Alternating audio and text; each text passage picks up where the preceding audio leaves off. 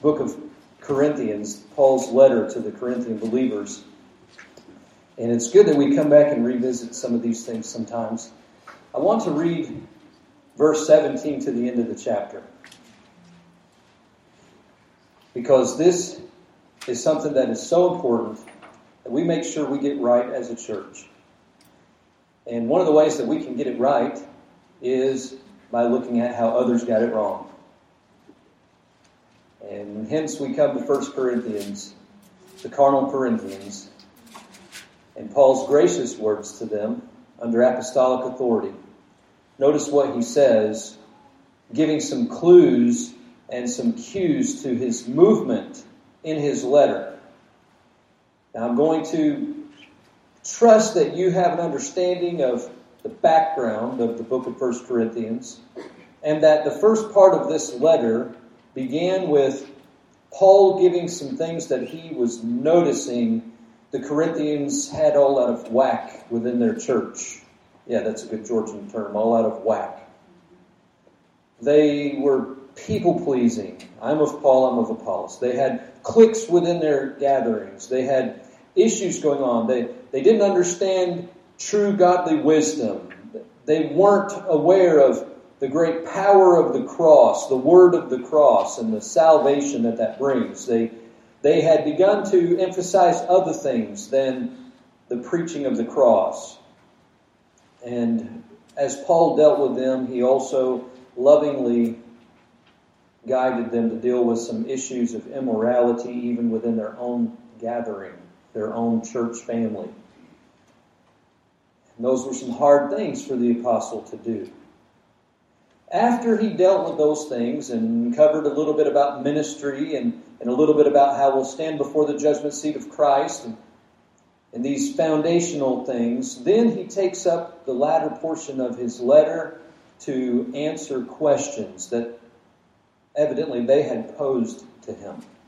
Questions about, well, what about marriage and how does that fit into ministry? And what if I'm single? And well, what if I want to get married? But different things in chapter 7. And then chapter 8, he answers some questions about their interaction within the community of Corinth, particularly when it comes to what do we do when they throw a big party, a big shindig up at the temple, and I really want some of that brisket they got up there, but they've sacrificed it to the gods. Can I eat that, Paul? Is that okay? And so he points out some things to them about being on dangerous ground when you're eating meat sacrificed to devils and the tarnishment that would do to the testimony of Christ. Chapter 9, he answers some questions regarding his own ministry and his apostolic authority and why he was doing what he was doing. And chapter 10 continues that theme. I give you that so that we can connect and build up to chapter 11 here. He's been dealing with some issues within the immediate family, mainly the husband-wife relationship and how that impacts the home. Then he's moving towards dealing with these issues in the church. Look with me at verse number 17. You'll see a cue, a movement indicator in this phrase, now, in this. That I declare unto you, Paul tells them, I praise you not. Now this kind of fits with our theme today. I don't know why sometimes the Lord picks these days to do this, but thou shalt not be as a hypocrite. I mean, how fun is that to say from beyond the pulpit? Coming to you and I'm telling you, don't be like the hypocrites. Thou shalt not be them. Now I'm going to stand up here with the Apostle Paul and say, I'm not going to praise you in this. Now, it's not me doing that, okay? I'm the recipient of this just as you are. But Paul says, I've got some things here that I can't really boast about that's going on in your church there. I've got some things that I'm not going to praise you for. This sets the tone, sets the context for what they're doing with the Lord's table. He's building up to that, but this is part of his argument. They had some things out of whack in the church services and in the authority structures within the church. And now he's going to this idea of the ordinance. This I declare unto you, I praise you not, that ye come together not for the better, but for the worse. Lord help us if we ever come to church and feel like, man, I really wish I wouldn't have gone today. It would have been better for me to have not been in the house of the Lord. That's misquoting the Psalms, by the way. Our heart ought to be when we leave here, it was good for me to have been in the house of the Lord. Paul says we can't say that about why people are coming to what you're doing. It was not for the better, but for the worse. He says, okay, first of all right, Paul, what's going on here? First of all, there must be, when you come together in the church, I hear that there be divisions among you, and I hardly believe it. He says, this is what people have been telling me, and I think they might be onto something.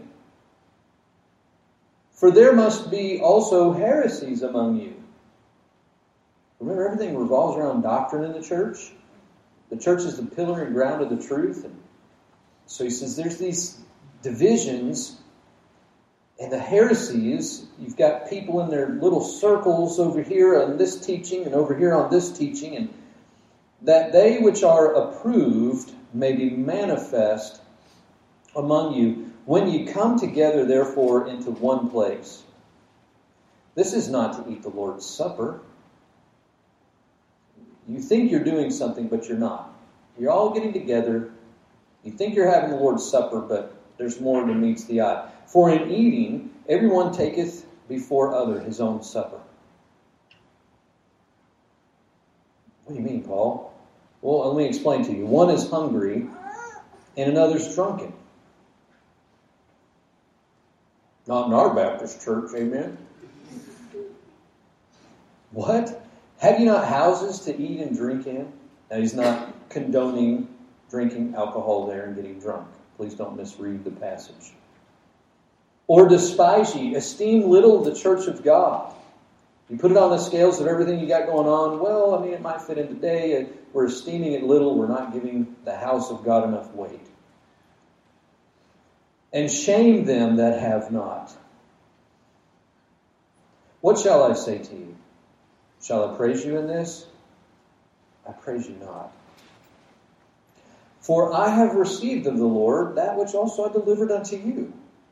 That the Lord Jesus, the same night in which he was betrayed, took bread. The same night in which he was betrayed.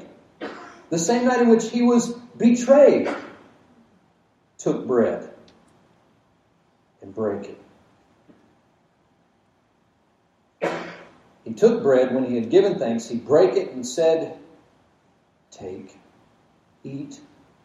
This is my body which is broken for you. This do in remembrance of me. After the same manner also he took the cup when he had supped, saying, this cup is the New Testament in my blood. In my blood. His blood. This cup. This do ye as oft as ye drink it in remembrance of me. For as often as ye eat this bread, Paul says to them, and drink this cup, ye do show the Lord's death. You're showing the Lord's death. You're showing the Lord's death till he come. Wherefore whosoever shall eat this bread and drink this cup of the Lord unworthily shall be guilty of the body and blood of the Lord. But let a man examine himself, and so let him eat of that bread and drink of that cup. Yes, that cup. Yes, that bread. Let him eat, let him drink. For he that eateth and drinketh unworthily eateth and drinketh damnation to himself, not discerning the Lord's body. For this cause many are weak and sickly among you, and many sleep. For if we would judge ourselves, we should not be judged. But when we are judged, we're chastened to the Lord, that we should not be condemned with the world. Wherefore, my brethren, when ye come together to eat, tarry one for another. And if any man hunger, let him eat at home, that ye come not together unto condemnation. And the rest will I set in order when I come. Doing things decently and in order. Paul explains the problem very clearly that the Corinthian believers were having. As they gathered together, it became a destructive assembly rather than an assembly where you could come and be built up and be edified. They were actually tearing God's work down with their selfishness. He reprimands them with an apostolic declaration. I'm declaring this unto you, I praise you not. Notice the bookends here of I praise you not in verse 17 and verse 22. It encapsulates that whole idea, I praise you not. And it puts a bookend on either side of what he is telling them is their problem. It's these reported divisions. Now, we're learning from the church at Corinth, right? We're like the little sister. The big sister already got the spanking, and we're learning by education rather than experience. Somebody say amen, because I love our church. And I'm not aware of these kind of divisions happening in our assembly. And if I ever become aware of them, you make sure whoever is behind this and I are going to have a serious conversation together, because we must protect the assembly. And I take my responsibility as pastoring the flock very seriously. And I will stand and give an account to the Lord one day. I want to do so with joy in my heart, because I want what's best for God's people. And so they're not helping matters when they're getting together. They're only making things worse, because everybody shows up at the same time and then their problems surface. And they come together, and before long you just kind of sit back and observe and say, oh, okay, yeah, I see that happening over here, and this is over here, we've got these divisions. What's going on with these people over here? Wow, look at that, they're kind of getting the cold shoulder. Shameful. The reported divisions that came to Paul. I can't tell you how important the church's testimony is. I believe there's many churches today that are guilty of the same kind of divisions. You ever been to one of those places that's kind of cliquey? Well, I just don't feel like I fit in here, or, I didn't find the right little circle to get in. And we want to feel like we fit in when we go somewhere. We should. But friend, the ground is level at the cross. And the last time I checked, my blood was blue. You are awake. It's not red until it hits oxygen, amen. So what color do you believe? Depends on which side you're pulling the blood from, Pastor. Which side of the heart are you aiming for? Okay, we all believe red, right? And that redness in the blood, there's no distinction there. The ground is level at the cross. And so no matter what station in life we have, this is one thing that I love about studying the early church. Those phrases where it says they had all things in common. Again, as I pointed out in the previous message, that's not talking about communism or socialism. That's meaning the ground is level at the cross. And if you have a lot, then you're helping those that don't. And if you don't, then you're thankful for the blessings that you do have. And you're doing what you can, still using your talents and gifts for the Lord. And it's not about who has and who has not. And what's better than something else and this and that. These divisions.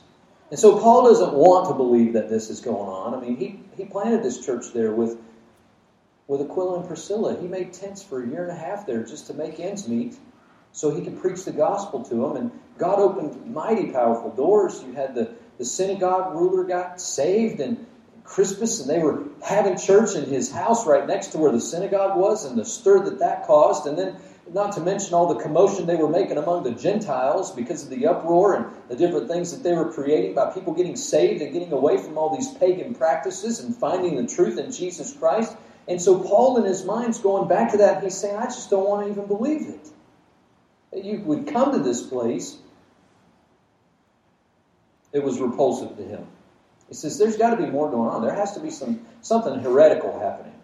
There has to be somebody teaching something in the church. It's interesting to me that as an apostle, he would delve down and drive it home until he got to the doctrine, to the teaching of the church. That's revealing, isn't it? What are our doctrines? What do we teach?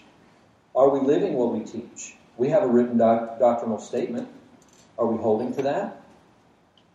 Every year around our anniversary, I make a commitment, afresh and anew, to the church. As the pastor, I stand up and I make a public commitment to say, from day one, I still believe the same thing that I believed when I came and the Lord called me to be involved in this church plant work. My doctrine has not changed. I'm still a dispensationalist. I'm not a hyper-dispensationalist, okay? I'm a biblicist before anything else, but I'm not a Calvinist. Amen. I do believe the Lord's coming back, and I do believe that we have a will to exercise in order to get saved, but God is long-suffering toward us, not willing that any should perish, but that all should come to repentance. We need to believe on God. I believe in the blood. I believe in the blood of Christ for salvation, that it's spotless, it's sinless. He's my Savior. I believe in the virgin birth. I believe in the fundamentals of the faith. Yes, I'm a fundamentalist. And I'm proud to say that in a good way, not in a negative way. Because without those things, friend, you don't have salvation. Without a 100% God-man, Jesus Christ. There's no liberal way around it. All roads don't lead to heaven. There's only one way. Well, the heresies. As long as I'm pastor here, I intend to hold true to that. I recall words of men that passed the baton to me, so to speak. Words of admonishment, because of the concern I could see in their eyes. And I have some concern in my own heart today for many of my good brothers and sisters that are out there going a direction that I'm not comfortable going. I think they're heading on a slippery slope that's going to do damage to the cause of Christ, but what do I know? And I'm thankful for the music we have here in our church. I'm thankful for the Bible we preach from in our church, and I don't ever intend to change it. Regardless, doctrine matters. What Bible version we use matters. Our principles of godly music matter. Because it all stems from what? Doctrine, teaching. What do we believe and teach? Let me give you an illustration, I believe, of what was going on in Corinth. Well, you can sit here at our table if you're in the same social class as we are. Well, that leaves me out. Oh, you didn't see the nameplates? We've got name spots at our tables here. You're in the wrong seat. This table is where the haves sit. That place over there is where the have-nots stand. That's where you can go get help. What? Really? The have-nots, well, your food is over there. We get our food over here. This is the special place. How disgraceful can that be? Now next time we have a potluck, I'm going to show up and there's going to be pastors. Pastor's crock pot.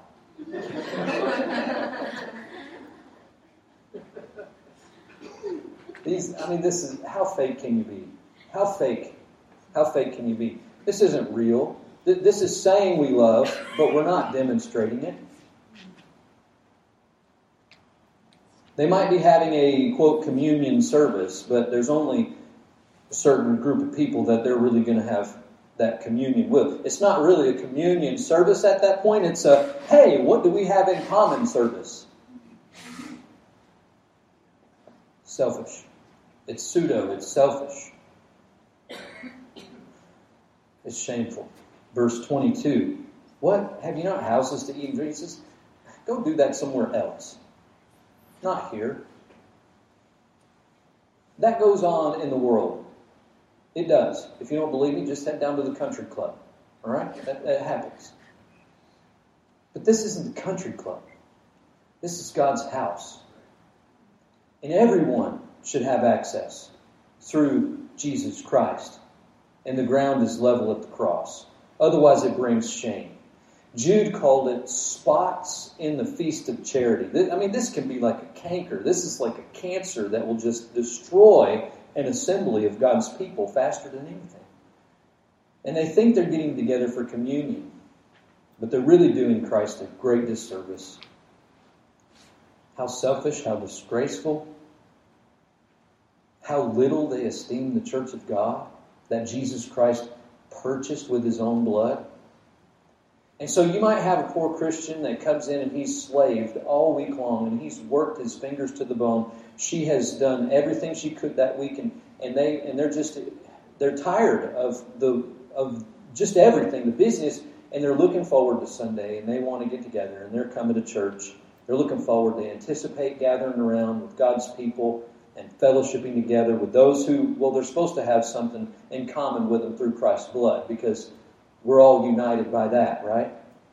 But when they show up, maybe they show up late because they just got off work. They came, straight from work to church, and they're rushing in. Maybe they weren't able to get all the right clothes on, perhaps. They don't get a warm reception. They don't get that loving embrace. And so they begin to hang their head down.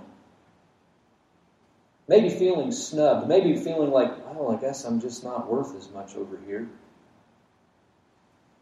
These are practical ways that this can fall out. Now, you can't go up to them and ask them, do you feel like you're being snubbed? Can we do a survey with our church? We want to make sure that we're doing everything right. Can you fill this card out for me and turn that back in? Do you feel snubbed today? Please, dear Lord. This is severe. They may never utter a word. In fact, if they're kind and respectful, now some people will just tell you to your face, you guys need to get some things in line around here.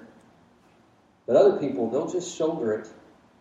They'll put on a good smile and they'll say, I'm all right, but they'll quietly go out and they won't be back. Why? Why won't they be back? Would you come back and subject yourself to that? Maybe if you're thinking you're taking up your cross, but why? So after he deals with their problem, he explains it. Do we have any questions about what was happening in Corinth? I don't think so. I think we can see. Can we also see how we might be in danger of slipping into these things? This is kind of that autopilot thing to where we just naturally tend to get in circles, right? We like that. In fact, we have Sunday circles on our schedule. And so circles aren't necessarily bad as long as it's a big circle that everybody is part of. Not cliquey circles. Cliquey circles. And that's not what's going on. Please don't misunderstand me. This was happening in Corinth, and it was a real problem.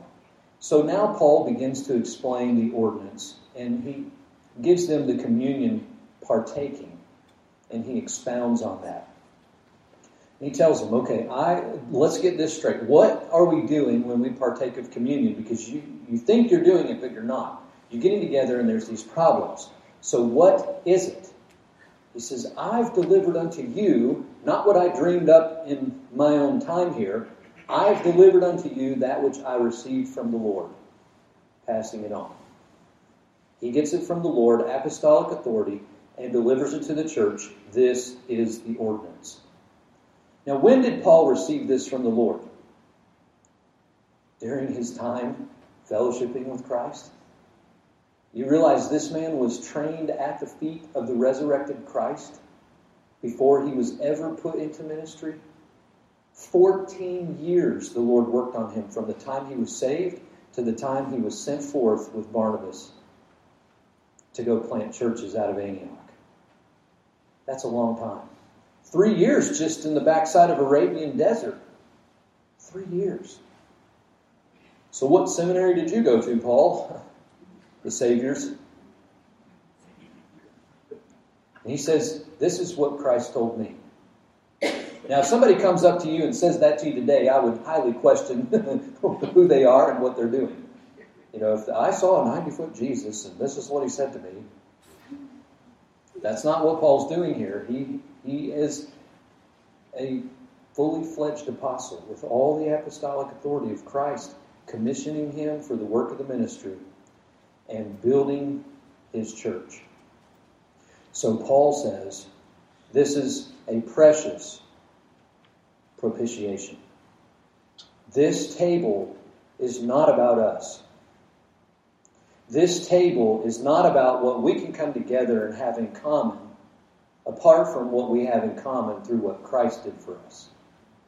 That's what unifies us. And how precious is the propitiation that He made for us through His shed blood.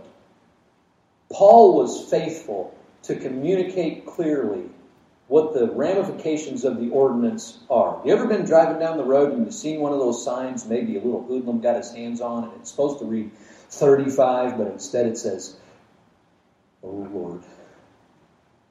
They turned the 3 into an 8. What? Defacing government property. Okay. This is an ordinance. And if we're not clear on what the sign says, then we might mess up and get it wrong. Well, officer, I thought the sign said 85 here, the middle of town. Right. Step out of the car, please. Well, Lord, I just thought that we could get together and we'd do this and that. Step out of the church, please. There is a right way to observe communion. And Paul was faithful to communicate that. He delivered the ordinance in verses 23 to 25. And I just want to reiterate, for sake of going on record, this is not to be understood in the Catholic sense of communication. And what I mean by that is, Paul is not saying, I am a priest and my bishop told me to do this. Wrong. He is receiving from the Lord. If you look at their catechisms and their dogmas, if you look at the decisions, particularly the Council of Trent, it says that this table is a sacrament. They call it a Eucharist, and they use a term that's a word that's used in here I'll tell you about. But the only way that they'll administer it is done solely under a priest's authority. I am not a priest. I exercise the priesthood of the believer. But I'm not a duly ordained priest by any denominational hierarchy. Okay? I'm a pastor of a local New Testament Bible-believing Baptist church. And so this is meant simply to communicate that Paul was faithful to transmit the truth of the local church's requirement to observe this ordinance as one sent. That's what the term apostle means. He was sent by Jesus Christ under the direct authority of the resurrected Savior. For I have received of the Lord that which also I delivered unto you, plural, who? The church, the believers at Corinth. Not some special clergy group. It's to the church, and it's administered by the local church. What did you deliver unto them, Paul? That the Lord Jesus, the same night in which He was betrayed, took bread. The word delivered, I delivered unto you, is the same root word here as the word betrayed. So He delivered unto the church. What did He deliver? The truth that the night Jesus Christ was handed over. You see the root there? Paul's handing over the truth of the ordinance.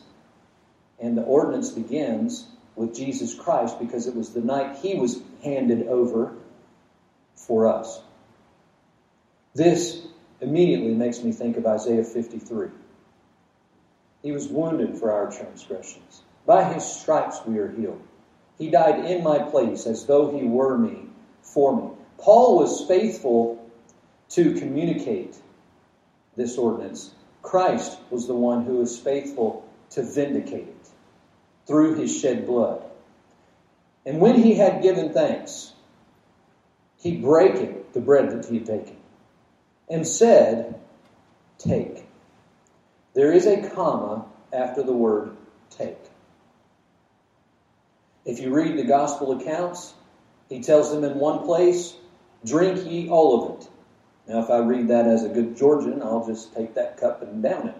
Oh, I did it. No, the sense is, drink ye all from this cup. Now, I think the Catholic Church takes that to an extreme. I went to a Mass one time and they were up there with their little hanky, just turning the cup, wiping the... I didn't drink that day. I left thirsty. Sorry. I'm not sorry.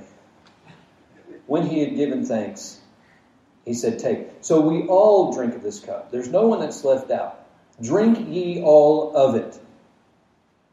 And then he says, take, eat, this is my body, which is broken for you. This do in remembrance of me. After the same manner also he took the cup when he had supped, saying, this cup is the New Testament. Did I mention I'm a dispensationalist? It's the new covenant in my blood. Who is he saying this to? Jewish men who have believed on the Messiah that God promised would come and deliver Israel. And he says, this cup is the token, this cup is the picture of the signed, sealed deal between me and the Father, that all the promises of the Old Testament are coming, and everything that Jeremiah said is going to happen, everything that Ezekiel said is yet coming will be. And he says, this cup is the new covenant. Oh, remember those promises about God writing His law on your hearts? This cup. Now we get to partake of that as believers. I am a Jew by faith through Abraham, which means I'm a Gentile by my ethnicity. You with me? I'm not Jewish by birth. I'm Jewish by faith through Abraham, which means the physical promises that were given to the nation of Israel will still be theirs. And one day, I will be part of God's raptured church. And you'll see me up there represented in the book of Revelation alongside not only the 12 foundation stones, but also the 12 gates. There's a distinction there on purpose. They're not all in one. And, let me remind you, the apostles are the ones that Jesus said would be judging the 12 tribes of Israel in that day. Christ was the one who was faithful to vindicate. Notice he says here, he brake it and said, take, eat, this is my body which is broken. And if you haven't marked this in your Bible, please mark it. The word for, F-O-R. Fancy terms, that just simply points us to substitutionary atonement. Yes, one 3-letter word is packed with doctrine. Huper plus the genitive speaks of substitutionary atonement. So it was done for us, substitutionary, in our place. That's why His body was broken, because it should have been mine. That's why His blood was shed, because it should have been mine. And He died, and He did it for me. Hallelujah. The picture of the broken bread is a picture of what happened at the Roman crucifixion of Jesus Christ. Paul says in 1 Corinthians 5, where he was dealing with some issues of immorality, remember that part I told you about earlier? In chapter 5 and verse number 7, after he tells them about this issue that's going on, he reminds them to purge out, therefore, the old leaven, that you may be a new lump. As ye are unleavened. Ye are unleavened. He says, why are you acting like you're not when you are? Purge that out. Get that leaven out. A little leaven leaveneth the whole lump, right? And so he says, for, let me explain, that's an explanatory for, not a huper plus a genitive there. That is simply explanation. For, even ascensive, climactic, Christ our Passover is sacrificed for us. Is. Present tense. He did it. It is so important that we understand the blood that is required for the atonement of sins. Not just the idea of the blood, not just the notion of the blood. I'm talking about the actual living blood of Christ. It was this blood that our high priest took into the heavens themselves, because that was the only blood that would be able to purge the things in the heavens that everything here on the earth is just a shadow, a pattern of. The blood of bulls and goats was a forward-pointing thing that happened here. And there's not enough of that. There's no blood of an animal that will do what Christ's blood did. And He is our high priest and our sacrifice at the same time, entered into the holiest of holies in the heavenly places, and I still haven't figured out what he was talking about in that the heavens had to be purged of these things. I have some ideas and some notions, things like Jesus saw Satan as lightning fall from heaven. That happened before. What was it that he had to purge out? Well, he's our high priest. And the blood was required for that to happen. Are you washed in the blood? The sin-cleansing blood of the Lamb? This blood also instituted a new remembrance for his disciples that paralleled how Israel was delivered from bondage, being a picture of how Christ's death, you can't have a covenant without the death of the testator, Hebrews tells us. Death had to occur. He didn't swoon, he didn't faint, he died. And then he resurrected by the power of the Father. He resurrected by his own power, and he resurrected by the power of the Holy Spirit. All three attested to in the New Testament. And so this death, this burial, death for our sins according to the Scriptures, this burial, this resurrection is what delivers those who place their faith and trust in him, delivers them from the bondage of sin and death. So it was Paul's faithfulness to communicate what this ordinance was and how it was to be handled and delivered. Paul faithfully delivered that to them.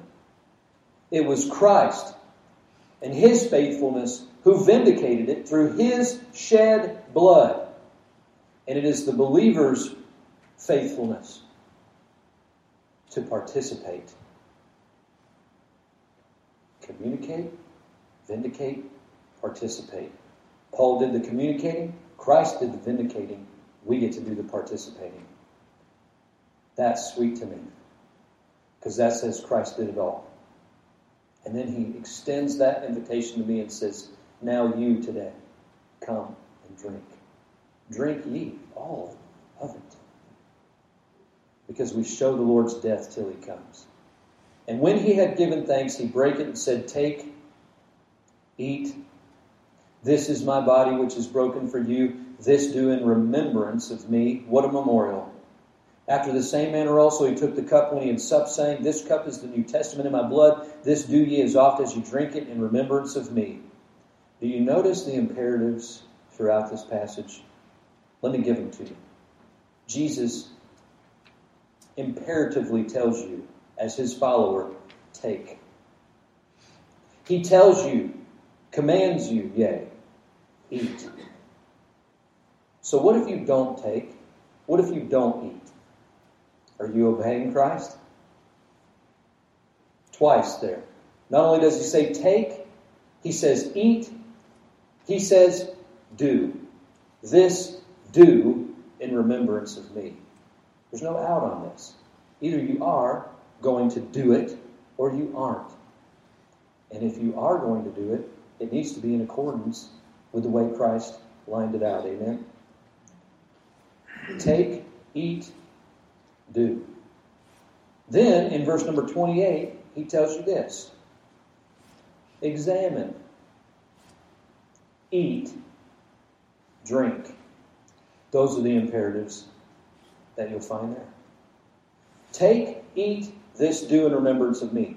Later he says in verse 28, examine, eat, drink. And then in verse 33 and 34, the last imperatives of the passage here in your study, he says, tarry. And then he says, eat. I don't see an out. I see him eat.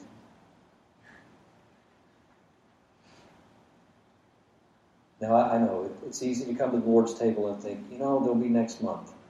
I've got a lot going on right now between me and the Lord, and I just don't know if I'm... Jesus said take.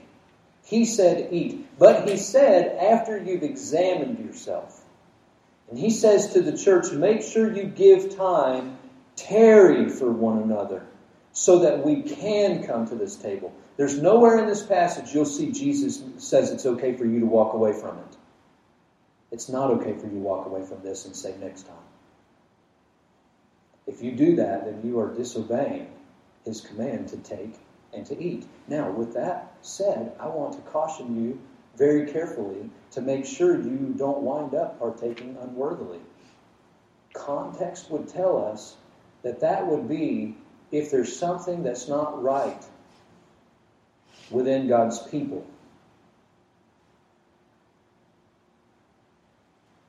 If there is anything between us and somebody else, particularly in this church, then the answer is not, well, I'll put it off and I'll do it next time. That'll give me time to get right. Get right with them right now. Do you hear me? I'm telling you, don't let the sun go down on this. While we're tarrying, I don't care if you have to get up from where you're sitting and go and sit next to the person if they're here today and just kind of come up to them and say, I'm sorry. Do it. And I know you'll know the Lord's forgiveness. And then you can come to this table and you can honor the Lord and take and eat. Put it in the scales. Can you discern the Lord's body? How can you not forgive this person, even if they haven't asked you yet? How can you not forgive them in light of what Jesus did for you? That is not discerning the Lord's body. If you'll discern that he was broken and still said, Father, forgive them, for they know not what they do, then whatever is going on ought to be able to be resolved. I'll use a good southern term, lickety-split. No wasting time on this one. Before we approach the table, it's absolutely crucial that we know we're all on the same page together. And we're going to wait. Now, I've never had this occur, but as a pastor, if the situation ever presented itself to where I was aware of something that was going on and I didn't see some movement and I wasn't confident that people were right with one another before I distributed this, I might just stand up and say, you know what? We want to obey the Lord, so we're just going to wait. We're not going to say no, but we're going to tarry, which means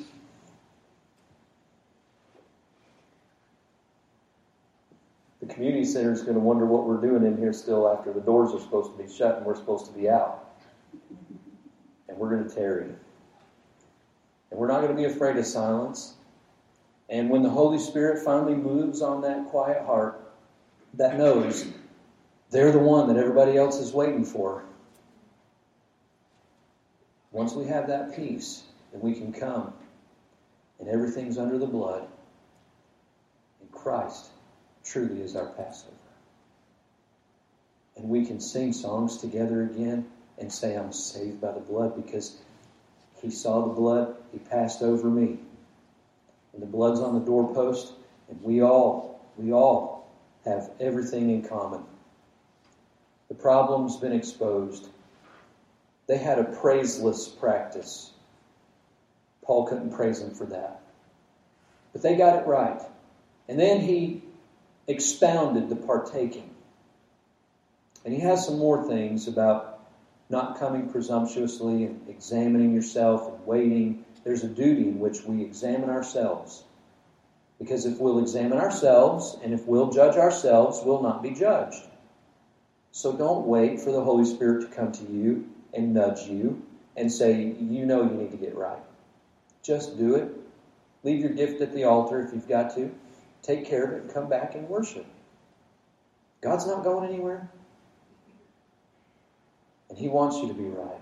You'll have a delightful opportunity if you'll come the right way. Diakrino is the word examine. It means to examine. Now, I wore my sermon illustration today, and I did so on purpose because how many of you like Pastor's homemade ice cream? I'm still wearing some of it. That's green food color on a white shirt. Now every time you look at my shirt, you're going to be looking for that spot, aren't you? Oh, this is the shirt that also has, yep, right there. That's mascara from my granddaddy's funeral. And yes, I have washed the shirt since then many times. But I can look at that and I can examine it and I know exactly whose mascara that is. And I remember the tears that we shared together over grieving my granddad who's with the Lord. But this is a white shirt. If I'm going to discern it, I'm going to look at it, and I'm going to say, you know what? I mean, it looks pretty good, but man, I've got something I've got to deal with right there. Anybody know how to get green food coloring out of a white dress shirt? I've been unsuccessful thus far. But there's a spot. Okay, this shirt now is forever. I'm going to look down and see that green spot and remember how yummy that mint chocolate chip ice cream was at Labor Day. Every time I'm going to remember that. That was good stuff. The peach was better, though. I discerned that. You see, you examine, you look at your life. And yeah, you might have some scars along the way. I'm not talking about that. I'm talking about things that are dark spots, things that you know aren't right between you and God. Why don't you discern that and agree with Him? He's already trying to nudge you that way. You just need to confess it and say, Lord, you're right and I'm wrong. Plain as day. I know what I need to do. I'm going to get right with you and I'm going to get right with them. And just take care of it. If we'll examine ourselves, it was wrong for me to treat that person that way. It was wrong for me to say this. Whatever it might be, none of us are perfect. And so, if we'll judge ourselves, we'll not be judged. We will be able to discern the Lord's body and His blood. That's what he says in this passage. That if you fail to do this kind of examination, how many of you like examinations? Don't raise your hand because none of us like tests. I was trying to think of some kind of good way I could give you an examination and hand a piece of paper out to you and say, okay, now take this little test. This will tell you if you're spiritual or not. Well, I might be falling in line of what I've been preaching against in the Sermon on the Mount, amen? And here's a little list you can check off and make sure you're spiritual. You understand. This is a test that only you and God can take together. He's going to administer it, and the Holy Spirit's going to ask the questions. And if your heart will agree with Him, can I get multiple choice? Do the examination work. And then once you've confessed that and agreed with God for it and gotten right with somebody if you need to, approach the table. Jesus invites you to. Don't walk away from it and harbor this. It'll be a cancer. It will eat you up. And eventually, that root of bitterness will spring up and trouble you. And eventually, it will do damage to the body of Christ. It may even bring death. I pray not for that. But there are extreme cases, and Paul acknowledges that here. Some have held on to this, clutched it so tight that it's taken them to the grave, and now they're sleeping. Because they're just not willing to say, not my will but thine. It's that simple. Well, unworthily, not according to desert, without due regard to merit, to treat as unworthily. The sense of what's deserved. If you are going to be deserving of this table, that means you're partaking worthily. How do you deserve to be able to come to this table? Through the blood of Christ. He's the one who paid it all. And so for them to come and eat unworthily was for them to come and take of the table of the Lord and not give Him what He rightly deserves, namely first place in their heart. Make sure He's on the throne. He's on the seat. And they in no way could be loving Him supremely when they couldn't even love properly those around them. It goes both ways. And so, if that's the case, then the Lord has discipline action for that, and the chastening will come. And I'll let Him take care of that, and that's His prerogative, not mine. And He has to work on me too, as old evangelist Chuck Cofty used to say, it's good to have a little bloodshed behind the woodshed sometimes. Because it keeps us in line and keeps us right. So Paul says here to the Corinthians, I can't praise you for this. Time to go out behind the woodshed a little bit. Let's deal with some issues to make sure we're coming to the table properly and discerning the Lord's body when we partake, tarrying for one another. What great counsel from this loving apostle. He loves us. He didn't know Broomfield Baptist Church. He was right in Corinth, but he loves us because he loves the church that Jesus loved and gave himself for it. And I love this church.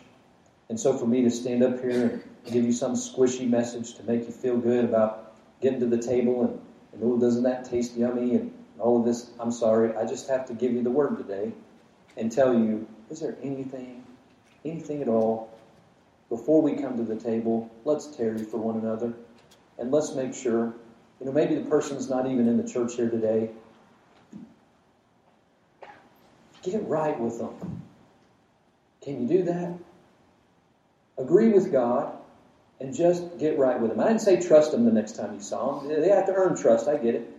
But we can forgive and choose not to bring things up again and put things under the blood.